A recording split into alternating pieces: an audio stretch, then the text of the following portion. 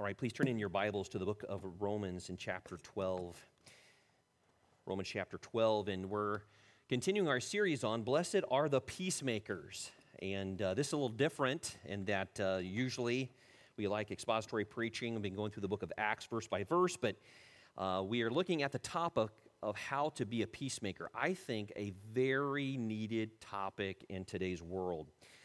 We live in a world that's filled with anger and people fighting, even amongst believers. And I think a lot of people don't know how to approach conflict in a healthy way. They either avoid it or they approach it with anger, and they actually do more damage than good. The old, as we used to say, clam up or blow up, both of which are not the right way to handle conflict.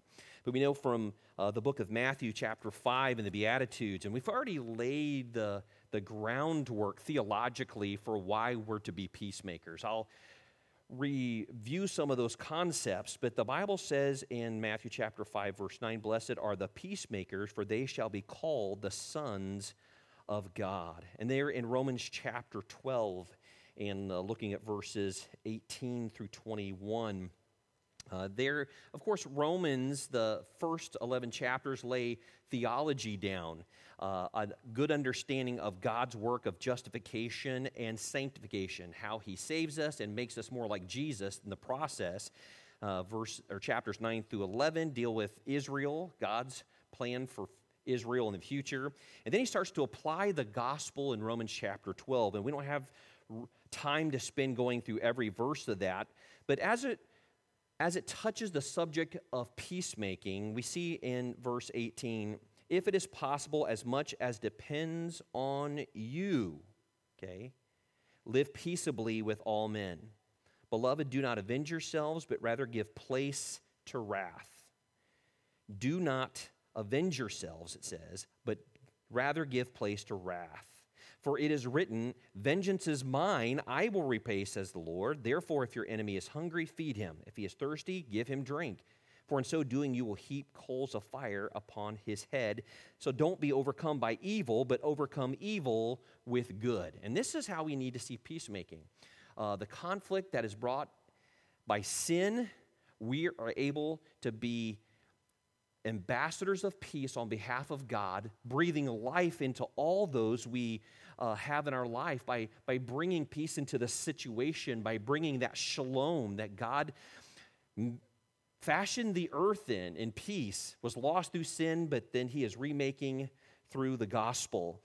And He does that in part through us now, bringing peace through preaching the gospel and bringing reconciliation into the world. And so, blessed are the peacemakers. Let's do a little bit of review, if we can, of the concepts we've already touched on. So God created the world in harmony, peace, but sin shattered that peace, right? Remember, bookends. God creates it in peace, and He restores it to peace. In between, sin has done quite a number on the human race, amen? Actually, of all creation. God is a peacemaker who restores relationships through Christ.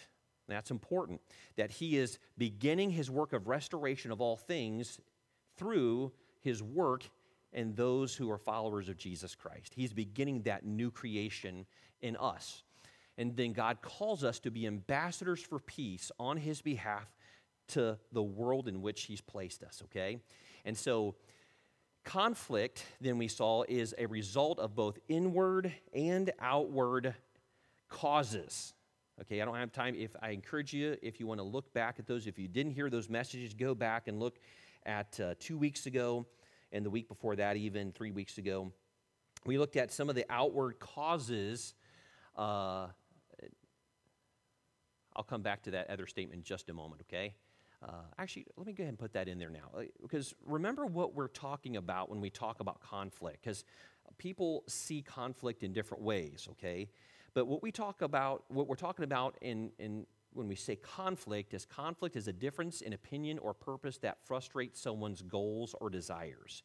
And that's why it creates tension, because there's things that we want, there's things that we believe, and so that is causing us to move toward one purpose, and then someone comes along and they intersect that purpose, and now we have conflict. So how do we navigate this? And this can be in a whole range of situations, okay? So the outward causes or misunderstandings caused by poor communication. I believe a lot of misunderstandings are the reason for conflict. People just have good, healthy conversations. A lot of things get solved, amen?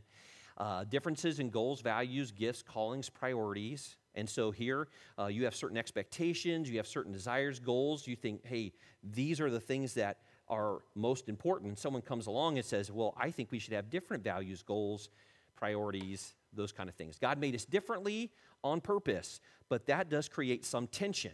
We'll learn to navigate through it. Competition over limited resources. You only have so much time and money, and sometimes people have conflict because they're vying to get their share of those things, right? And then hurt, both intentional and unintentional. And then, of course, sinful attitudes, words, and actions, just plain people doing the wrong thing biblically. So that's what we looked at as far as outward influences or outward causes. But really, it comes down to then how do we react to those things internally? Okay, when we come against that tension, that conflict, what happens? Well, there's the problem with unmet desires or expectations. There's certain things we want, priorities. I want to be loved. I want to be secure. I want to be whatever you may put in there. Satisfaction, security, and significance. Remember, we keep on repeating those. That's what every human being is searching for. I want to be secure. I want to know everything's going to be okay. I want to have satisfaction. I want to have joy. I want to have pleasure. I want to have enjoyment in my life. I want to be able to rejoice in some things. And then significance. I want to know that I matter to someone. Here's the thing is, all those things are found in Jesus Christ. Everything that our heart longs for is found in Him. And what happens is we come into conflict because we try to find them in other things. And often even conflict where we're disappointed in people is because we're expecting something from them that only Jesus can give us. And then we're deeply disappointed. I want you to make me feel loved. A person can love you the very best that they can, and still you feel like they should love you more. And here's the thing is, if you go to Jesus Christ for that love, then you are free to accept the love that people give you, rejoice in it, and enjoy it for what it is, but not depend on it to feel loved. If you're anchoring your soul to someone loving you, you're going to be disappointed. I think that's probably part of the cause for so many divorces in the U.S. And across the world is because people are looking for someone to give them something that is only found in God, and they're deeply disappointed. So unmet desires or expectations, because of that, it begins to create that tension. And sometimes these things become idols in our lives. There are even things that are legitimate and good, but taken beyond. Wanting to be loved is not wrong. God made us to experience His love. But when we go beyond the bounds of our expectations within, the Bible says this is what love should look like. And we say, no, I want something more, something else. We make it an idol, or we try to find meaning in it. Instead of finding meaning in Jesus Christ, it becomes an idol. And now what happens? That idol controls us. And now our search for getting that need met begins to control our actions. And we actually do more damage because then we begin to demand things of people. And then if they don't give it, we judge them and we punish them because they don't give us what we want. And then there's just unbiblical thinking. People expect things that God says, there's nowhere in my word do I say that people owe you this thing, but you begin to think they owe it to you. And so that unbiblical thinking begins to cause the conflict to well up in our heart. We begin to get disappointed, to discourage with people, and then we begin to actually judge them and condemn them because we feel like they're not meeting our needs. And so God created the world in peace and harmony. God is a peacemaker. He's called us to be ambassadors of peace. There's inward and outward causes of conflict. And then lastly, we learned that the gospel helps us recognize those wrong desires and that wrong thinking, to repent of it and run to Jesus and to change our thinking and to change our desires to be like Christ. And so that's kind of, we're going to continue to sink our teeth into these concepts. And you're going to hear some things that I've already talked about. What I'm kind of doing is kind of giving you the helicopter view, and then we're kind of getting closer to the ground and looking more in depth at each of these principles. But this morning where I want to focus is this. Peacemakers respond well to conflict so that God's purposes are accomplished. Now, again, I want to be sure that that there's not a misunderstanding here. I'm not saying that God's purposes are absolutely dependent on your obedience because God will accomplish his purposes regardless because he's sovereign. But God does have purposes in conflict for you, for me, and for the other people involved. God does have some things he's trying to accomplish, and when we submit to that, and when we respond well to that, then we're able to grow in grace and knowledge of Jesus. We're able to come out of the conflict actually having better relationships with God and better relationships with people. And that's what we're trying to do. That's what being a peacemaker is all about. It's about bringing the reconciliation that Christ brings us and to pass that along to others so that we're bringing people together instead of being part of the problem of pushing them apart. So peacemakers respond well to conflict. I want to look at that first of all. Do you realize that there's just 3 ways that people respond to conflict? 2 bad ways and 1 right way. God in his infinite wisdom allows conflict to exist. It is part of our world. I mean, honestly, if you've never experienced any conflict in your life, I want you to come and talk to me afterwards because I want to know your secret. Because we live in a broken, sinful world, conflict, we're sinners, and we struggle with these unmet desires that we allow it to control us sometimes, and that brings us into conflict. But God uses that conflict in a positive way. God uses that conflict in order to grow his people and to help reveal his glory to the world in which we live. Because God governs and sustains all things, he will use conflict for his glory and our good. Think of the story of Joseph.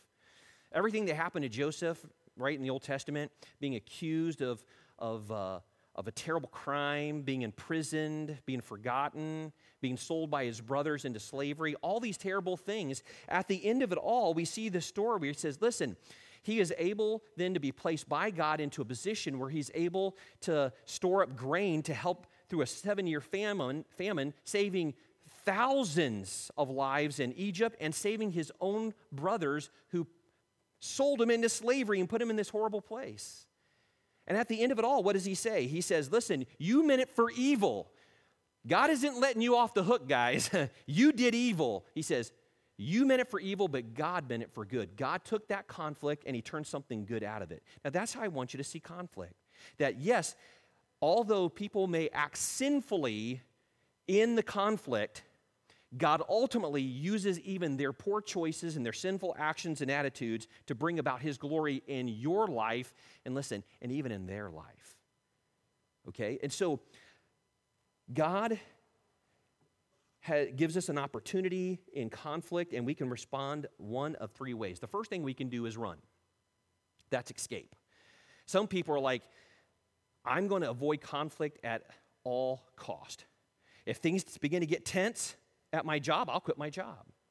If a friendship begins to get tense and they begin to talk to me about some things I don't like, or I feel like I'm in an awkward position with this person, I'll just forsake the relationship. I'll just ghost them. Boom, done, gone. Unfriended, no more texting, I'm out of here. People just run from it. Some people just deny it. Instead of dealing with the conflict that exists, they're like, no, it's okay, it'll be okay, it'll be okay, it'll be okay. Instead of actually saying, hey, this is an opportunity to communicate in a healthy way that trains my heart, and then actually helps forge deeper bonds. And even to the point, separation would be, again, cutting people off, even to the point of suicide. Now, I want to be very careful here. Having people that I know, friends that have committed suicide, I'm not boiling down this very complex issue down to one thing. I'm not doing that.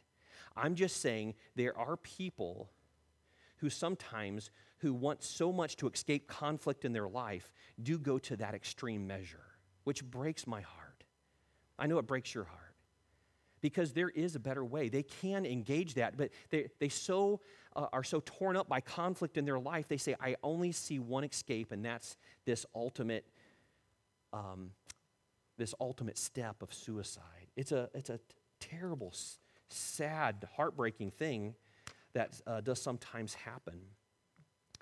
But the second way people will sometimes react is through rage. That's verbal, physical, or legal attacks. You've heard the saying, fight or flight. This is kind of, or blow up, clam up. All of these are kind of reflecting these two extremes of people who say, I'm going to avoid at all cost, not a healthy way to deal with it, okay? Or they just get angry and they try, hey, I'm going to take you to court. I'm going to yell and scream and carry on fit. Some people just prefer being passive-aggressive, saying little snide things and doing little things to kind of undermine the other person because they don't want to deal with it directly. But either one of these ways are wrong. They're only going to lead to more damage. You don't avoid trouble or problems by just ignoring the problem, running from the problem, or just trying to take a stick and whack at the problem. What we're going to do is this third option. This is what God's called us to, and that's this. It's to reconcile. And there's a number of ways we can do that, which I'll get in a later message, but we can overlook the offense. That's called letting love covers a multitude of sins, right? Letting love cover it. Reconciliation, negotiation, mediation, arbitration, and accountability. These are different ways. Now, some of these deal with more material. Remember, there's two types. There's material, and then there's a relational type of conflict. Material has to do with, hey, where's my neighbor's property line? They're going to build a fence on my line. I'm not very happy. Or, hey, you did not give me my bonus. That's in my contract. That kind of thing. It's more of a material issue, whereas we're dealing mostly with personal issues, relational issues.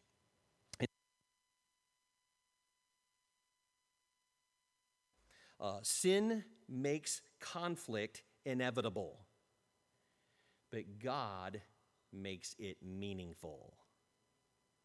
You see what I'm saying?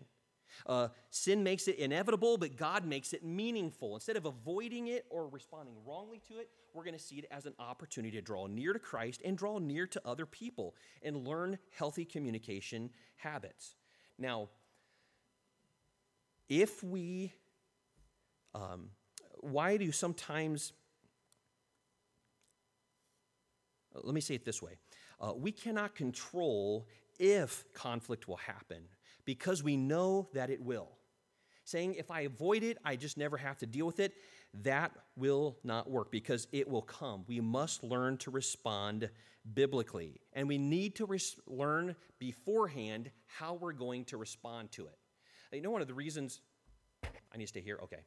One of the reasons why soldiers go through boot camp is because they're training themselves for when battle comes, right? They're going through and learning exactly what needs to happen. That's why there's training for EMTs and firefighters, because we don't want them to try to figure out firefighting on their very first fire, right?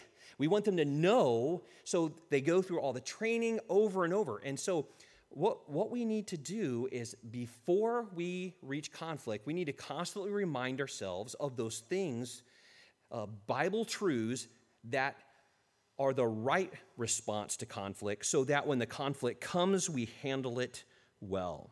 Now, I want to say this. I'm not talking about the subject of physical abuse, okay? And I'd even throw types of verbal abuse and, of course, even that of sexual nature. I'm not talking about abuse, okay? When we talk about reconciliation, we're not talking about returning to abusers, okay? That's a whole nother subject. I will address that on how to deal with that kind of thing. But I want to be sure that what you're not hearing me say is, I have someone who's physically abusing me. It seems like you're telling me I need to go reconcile with them. Not on your own. And that's not what I'm telling you to do, okay? We can talk about how to deal with abusive situations, but I'm talking about just normal, everyday conflict that doesn't involve abuse, okay? So I want to make that clear. So these are the ways we can respond. Peacemakers choose to respond through reconciliation. But the second principle is peacemakers want God's purposes to be accomplished. Now, we see this in Micah chapter 6 and verse 8. Now, what's the significance of this passage? Micah was a prophet who was reminding those in Judah, the southern kingdom, what God really wanted from them. The northern kingdom had already drifted from God and were on the very verge of Assyrian invasion. God was forcing them out of the land because of their disobedience. But the prophet Micah was trying to call the southern kingdom of Judah. Israel was divided into northern and southern kingdoms called Israel. I know that's really confusing. All of it's Israel and the north Israel? Yes, I know it's a little confusing. And then you have the southern kingdom, which is Judah, okay, like where Jerusalem would be located.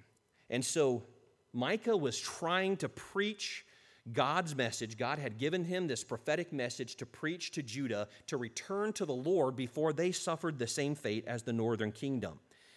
And they were at a time of economic and political prosperity, but spiritually, they were drifting. They were not doing well at all. And it would only get worse and worse until judgment finally came to their doorstep. And so Micah sets up this courtroom scene where the judge is Jehovah God and the plaintiff is also Jehovah God. Jehovah God is listing the sins that they had committed against him. But he was also the judge, so he was going to mete out the justice in this situation. And so, as the witnesses are called, Judah's guilt is proven beyond a reasonable doubt. But then God lovingly pleads with them to return to genuine heart obedience. And he says, listen, I don't want thousands of rams and 10,000 rivers of oil. They were going through the motions by doing outward religious acts, by doing the sacrifices that were demanded in the Old Testament law. And they were offering thousands and thousands of gallons of oil and thousands of sacrificial rams. And God is saying, guys, you don't get it. That's not what I want. I want your heart. And then he tells them in a very succinct statement exactly what he means by wanting their heart. And he says this, he has shown you, O man, what is good. What does God consider good? It's not just outward religion with inward hypocrisy. He says, what does the Lord require of you but to do justly, to love mercy, and to walk humbly with your God? I think this passage does provide some guidance for us on how peacemakers can breathe life and peace into people's lives around them, how to handle conflict well. Let me just give you a few principles concerning this. Peacemakers want God's purposes accomplished, remember? They respond well to it, and they want God's purposes in it. We see that conflict is an opportunity to see what is really in your heart. You see, what conflict shows is what you really believe about God. Do we really believe God's ways are best? People say, hey, I want to obey God, but you don't know this person. You don't know my situation, God. I want you to be a peacemaker. Yeah, if you had to deal with that person, you would have written them off too, God.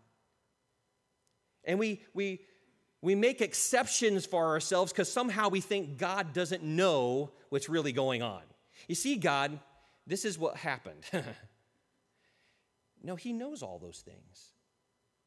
And he's called us to be a peacemaker. And what conflict does is it really shows you what you believe. It's like the old illustration of the tea and the tea, or the hot water in the tea bag. You put the tea bag into the hot water, and once you drink that water, you drink that tea. If you don't like the flavor, whose fault is it? Well, if you don't like the flavor of the tea, it's because you don't like the contents of what's in the tea bag. So what you do is you get a different flavor of tea. Our lives are a lot like that. You see, when we get into conflict, what's really there comes out. What we really believe about God, when God says, love me and love others, we say, this is where the rubber meets the road. This is where the contents of our heart really start coming out when we get into conflict. The hot water doesn't change the flavor, it just reveals what is already there. And that's what conflict does for us. Conflict proves if we want our way or God's way. Because the truth is when someone's hurting us, we don't want to serve them, do we? I don't know about you, but when someone attacks me or when someone hurts me in some way, I don't feel naturally drawn to them, naturally drawn to want to reconcile.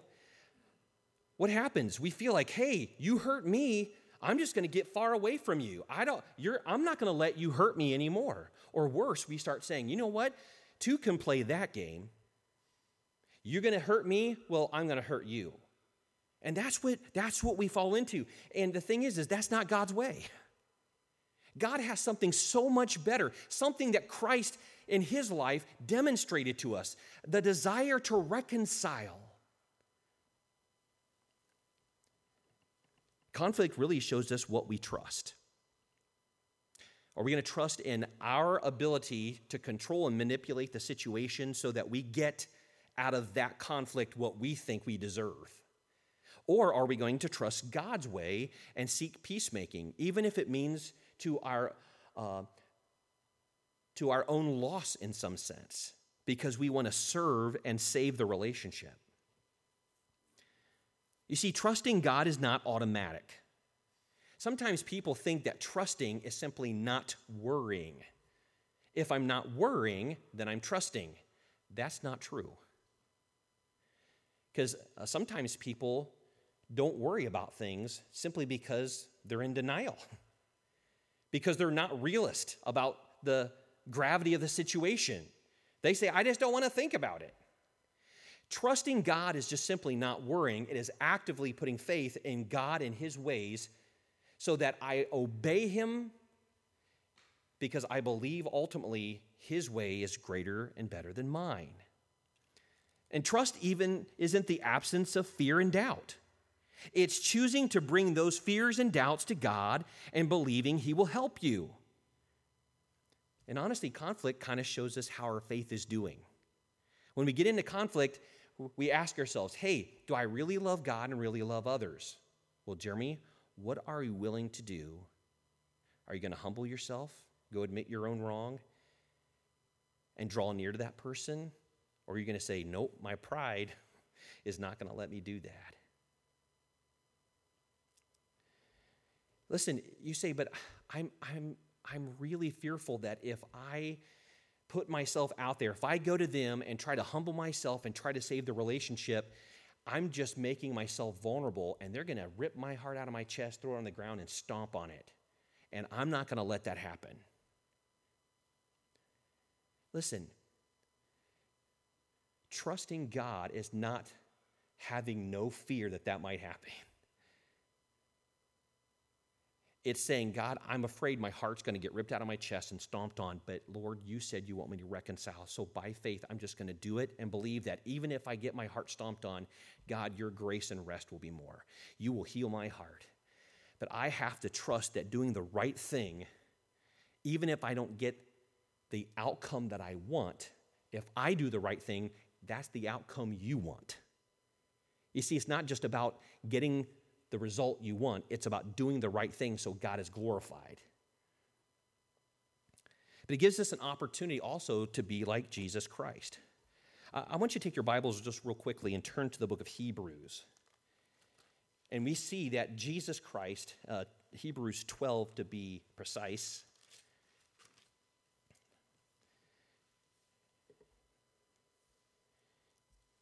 and there in verse 3, of course, that famous passage, Romans chapter 12, verse 1, therefore, since we are surrounded by such a great cloud of witnesses, I think the witnesses are referring to chapter 11, these people who demonstrated faith, and says, hey, all those people we just talked about that had faith in chapter 11, they've gone on before us to show us that faith is God's means of accomplishing his will. Faith is what God wants in our hearts. He says, lay aside every weight and every sin that ensnares us. The weight is the weight of the law. You see, the Hebrews had a problem. They're like, yeah, I sort of believe in Jesus, but I sort of believe I have to do good works, keep the law in order to be saved. And he's like, you got to choose, buddy. You can't say, I kind of believe in grace, but I kind of believe in works. He's saying, no, either you trust Christ alone for salvation or you trust works. There's no middle ground here. He's saying, lay aside the weight. That's the weight of the law. And the sin is probably unbelief. They simply weren't taking God at his word and trusting that salvation comes through Christ alone. They say, we got to help God out by doing some good works. He says, let us run the race with endurance that is set before us and looking unto Jesus, the author and finisher of our faith. All our salvation is all wrapped up in Jesus from start to finish. Would you agree with that? From beginning to end, it's all about what Jesus is doing in us, not what we're doing to earn God's favor. because he, for the joy that was set before him, endured the cross, despising the shame, and sat down at the right hand of the throne of God. Would you say the cross was a place of conflict? Yeah, conflict between the devil's purposes and God's. A conflict between the Jewish people and their assumed Messiah. A conflict even between the Jewish people and Jesus and his teaching. It was full of conflict. But listen what it says here. For consider him who endured such hostility from sinners. Jesus absorbed this hostility from sinners all throughout his ministry, really through his life. Remember, they tried to kill him when he was a baby, right? He had to escape for his life to Egypt. Not him, he was 2 years old, but his family. We know what we're saying, right? And it says, he endured this hostilities against himself. Think about him, lest you become weary and discouraged in your souls. They were suffering persecution from people who believed that you needed the law to be saved. And they hated the preaching of the gospel, the preaching of Jesus, the preaching of grace. He says, but you've not yet resisted the bloodshed. I'll be honest, my mind is really, it's hard to comprehend that. He's saying, you've had it really bad, but just keep in mind, they haven't shed your blood yet. I hear someone mocking Christianity, and I'm like, oh, that's horrible. They're like, oh, yeah, you guys are getting it terribly bad, but you guys haven't died yet, so just keep going. What? I mean, they had suffered so much. It says, you've not resisted bloodshed against striving against sin. And have you forgotten the exhortation which speaks to you as sons? My son, do not despise the chastening of the Lord, but neither be discouraged when you're rebuked by him. For whom the Lord loves, he chastens and scourges every son whom he receives. If you endure chastening, God deals with you as sons. For what son is there whom a father does not chasten? But if you are without chastening, of which you've all become partakers, then you are illegitimate and not sons. He goes, listen, if God doesn't discipline you to make you more holy, then you don't belong to him. Because, listen, I don't go out and spank other people's kids, right? That would be bad. But God so loves his children that he does discipline them for their good, for their spiritual growth, okay? Then he talks about our human fathers. We have human fathers. They corrected us. We paid them respect. Shall we not much more readily be in subjection to the Father of the spirits and live? In other words, don't get angry at God because he's allowing you to experience difficulty. This is making you more like Jesus, and that's God's goal for you because he loves you.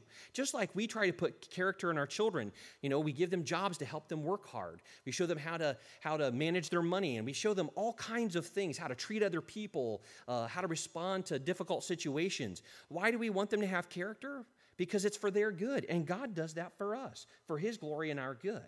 It says, we were indeed chastened for a few days, as seems best by our fathers, but he does it for our profit, that we may be partakers of his holiness. Now listen, no chastening seems to be joyful for the present, but painful. Yeah, it is painful. Nevertheless, afterward it yields the peaceable fruit of righteousness, the peace-bringing fruit of righteousness. In other words, remember we talked about how God, through his reconciliation, brings peace with God, yourself, and others. What's the yourself part? Through righteousness. Sin brings us into conflict in our souls. It weighs down our conscience because we're in rebellion against God. But through Jesus' transforming work in us, we begin to be at peace with ourselves because now we're reflecting righteousness. We're in agreement with God and we're following him submissively and obediently, so we're not at war with ourselves anymore. We're not at war with God. We feel that. So righteousness. This discipline brings righteousness. Righteousness brings peace, right? Those who've been trained by it. Now look at verse 14. Pursue peace with all people and holiness, without which no one will see the Lord. Now see Jesus Christ came and endured conflict so that he could bring peace through us, and he then actually infuses us with righteousness, which brings about peace, and then he says, now you go and you be ambassadors of peace for other people.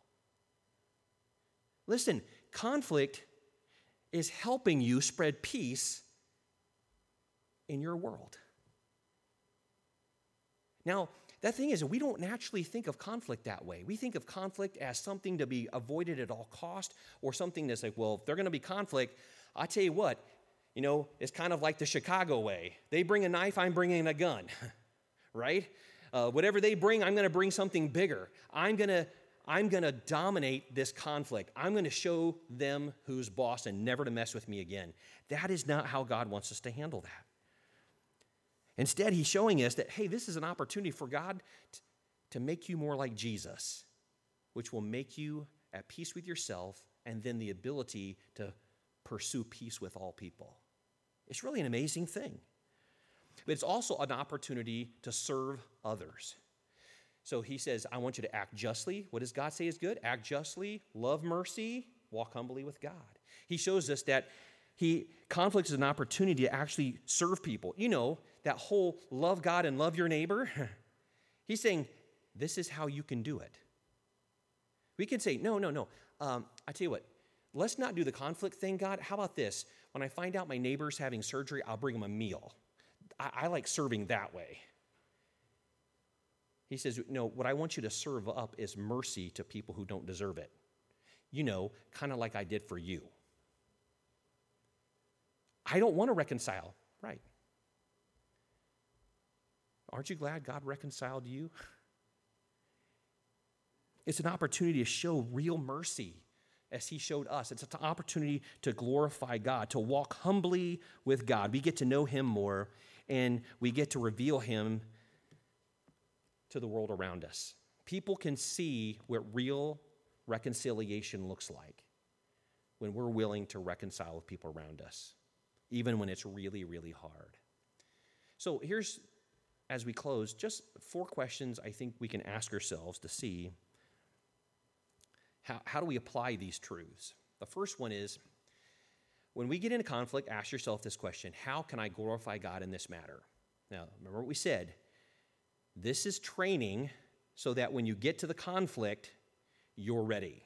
I'd encourage you to write these questions down, okay? We'll try to also put them as part of our, on our YouTube channel where we have the notes and everything. We'll try to put that in there too. But ask yourself, how can I glorify God in what's happening in my life right now? Through this conflict specifically, how can I glorify God? Number 2, how can I show Jesus transforming work by taking personal responsibility? Now listen, I want to put add a phrase to that. By taking personal responsibility for my part. Okay, I'm not saying you have to accept all the responsibility, because the other person, and we'll see that in the next point, let me go ahead and just give it to you, show you the balance. You can also ask, how can I lovingly serve others by helping them take the responsibility for their part? You're like, whoa. So you're saying I get to tell them that they're wrong and why they're wrong? Now I'm on board. Man, I like that. That's not what we're doing. What we're doing is saying this: hey, I'm going to admit my part. I'm going to actually reach out first. And this is the hardest part. I'm going to admit my wrong first, which then gives an opening, or it gives encouragement for them then to reach out and admit they're wrong. But let me say this: helping people to take responsibility for their part is part of healthy peacemaking. We're not saying, well, I'll just tell where I'm wrong, and if they say, well, that's good, you were wrong, so be different. Don't be sorry, be different. No, we're going to say, hey, listen, for there to be real peace, it means that I have done wrong and I've admitted that, but now we're going to have to look at where you've done wrong. Listen, you can forgive unilaterally, meaning I can choose to forgive someone no matter what they do. If they never come to me and say they're sorry, I can forgive them. But reconciliation is transactional. It's bilateral. The fact is I can't make someone reconcile with me, but I can do all that I can possibly do in the power of the Spirit and the Word to reach out and try to reconcile. Some relationships will never be fully repaired, not because of you, but because the other person refuses to do the right thing. And that applies also to abusive situations. People have lost trust. That may never be repaired. Their trust, the same level of trust, may never be returned to that person. But you can still forgive them, which releases you from a heart of bitterness. And then it just hands them over to God so God can work in their heart and bring about it. Listen, we can't make people do the right thing. We can't make people reconcile. I can do all the right things. You can do all the right things and still have a negative outcome. But here's the thing is, God holds you responsible for your part. And then we give God the responsibility for that other person. Now, we are going to talk to them. We're going to confront them, but we can't make them do the right thing. Only God can do that. And let me say this. I have seen time and time again in my own life where I was wrong and didn't want to admit it. God changed my heart on that until I was willing to admit my fault. I resisted it in pride, and God says, okay, let me take you down a road that'll humble you, and let's see how you're doing. He humbles me, and I'm like, no, God, I'm not doing it. Okay, let's do a little more. No, God, I'm not doing it. Let's do some more. Okay, God, I give up. Whatever you want me to do, I'll do. He's able to change the heart through discipline. And he does. How can I serve others? And then lastly, how can I demonstrate the forgiveness of God and encourage a reasonable solution? So what we're trying to do is not get our way, right? We're trying to find God's solution, a biblically balanced, right answer to this problem. Now, if you get in your mind that the only thing that's going to satisfy me is this, I want all this in this conflict, this is what I have to get out of it, or it's no deal, you're going to have problems. What you need to do is go to the Word of God and say, according to God's Word, what does God say both I and the other person should be willing to do? And then put your expectations on those biblical things. And then come with a real desire to the situation, to the table, willing to admit your fault, willing to lovingly but directly confront the other person's part, and then look to demonstrate forgiveness, and then to be reconciled. And so we're going to end there in our study, and next week we're going to look at specific principles that you go through to have reconciliation. Okay, we've kind of built up and showed the importance of reconciliation, the wrong responses, and why reconciliation is so important. We've looked at what God is trying to accomplish through conflict in your life. Now, I hope as we launch into how to biblically reconcile, you're really excited about saying, God has given an opportunity for us to glorify Him and to grow us. And so I really want to learn how to do it well because God's going to do a lot of good things through conflict. I hope at the end of this study, your mind has been changed about conflict. You actually, I want to say this carefully, get excited about conflict. You know what I'm saying? You're not saying, I'm going to see if I can bring some conflict because I think it's going to be good. No, but when it does come through not your instigating conflict, but when conflict does happen, and it will, you won't be terrified. You'll rather say, how can God be glorified and how can I become more like Jesus? All right, let's pray. Heavenly Father, we are so grateful for your work of grace. Lord, you are the great peacemaker, the one who's offered us shalom in Christ Jesus, who sent your very Son to be a peace treaty. His shed blood ratified a new covenant, a new agreement with you, whereby you've received us as your own. You've taken out a heart of stone and given us a heart of flesh. You've made us spiritually alive. God, the great lengths you went to in order to bring about reconciliation inspires us. That Jesus Christ endured conflict of sinners. It wasn't his fault, but he endured it. Why? So that ultimately he could bring us peace through righteousness, and then we then can pursue peace with all people. Lord, we know that we show our appreciation for that reconciliation in part by offering reconciliation to those, even people that don't deserve it. But God, I pray that you would help us to navigate it biblically in the power of the Spirit. And Lord, my prayer is this: if there is anyone that doesn't know you as Savior, who's never been reconciled to you, Father, through faith in Jesus alone, they've maybe tried to earn their way through good works. Maybe they've been like the person who just avoids the conflict. They said, I don't even want to think about judgment. I don't want to think about what happens after death. Maybe they've just avoided it. But God, you called them to the table this morning, the table of peace, and said, I want to talk to you and show you why I'm offering you peace in Jesus. God, my heart's cry is that those who have no peace treaty through Jesus Christ would see that they're rightly condemned for their sins, that we in our rebellion and our willful disobedience to your law deserve judgment. But God, you're offering something so much better. Peace, without, within, with you. And so, God, I pray that anyone who doesn't know Christ as Savior would reach out today, and that they would tell me about it. They would go to someone else in our church and says, hey, God's changed me and made me new through Christ. He's given me eternal life because I trusted in him alone. I pray that you do that. We want to rejoice with you. We want to help you in your walk of faith. Would you let us do that? Lord, we pray that you would do all these things in our life so that you might be glorified and we might reflect Jesus in this world. In Jesus' name we pray. Amen. Thank you so much for being here at Faith Baptist Church. I hope you come back next week. Matter of fact, I hope you come back on Wednesday at 6:30 and join our Bible study and prayer time. It's always a very sweet time, by the way, as we just call out to God, spend extended time in prayer, and then also get a chance to talk about some truths from God's Word that will help us in our walk with Christ. And so thank you so much for being here. Have a remember, next week is our family meeting after this service, so don't forget that. We're dismissed.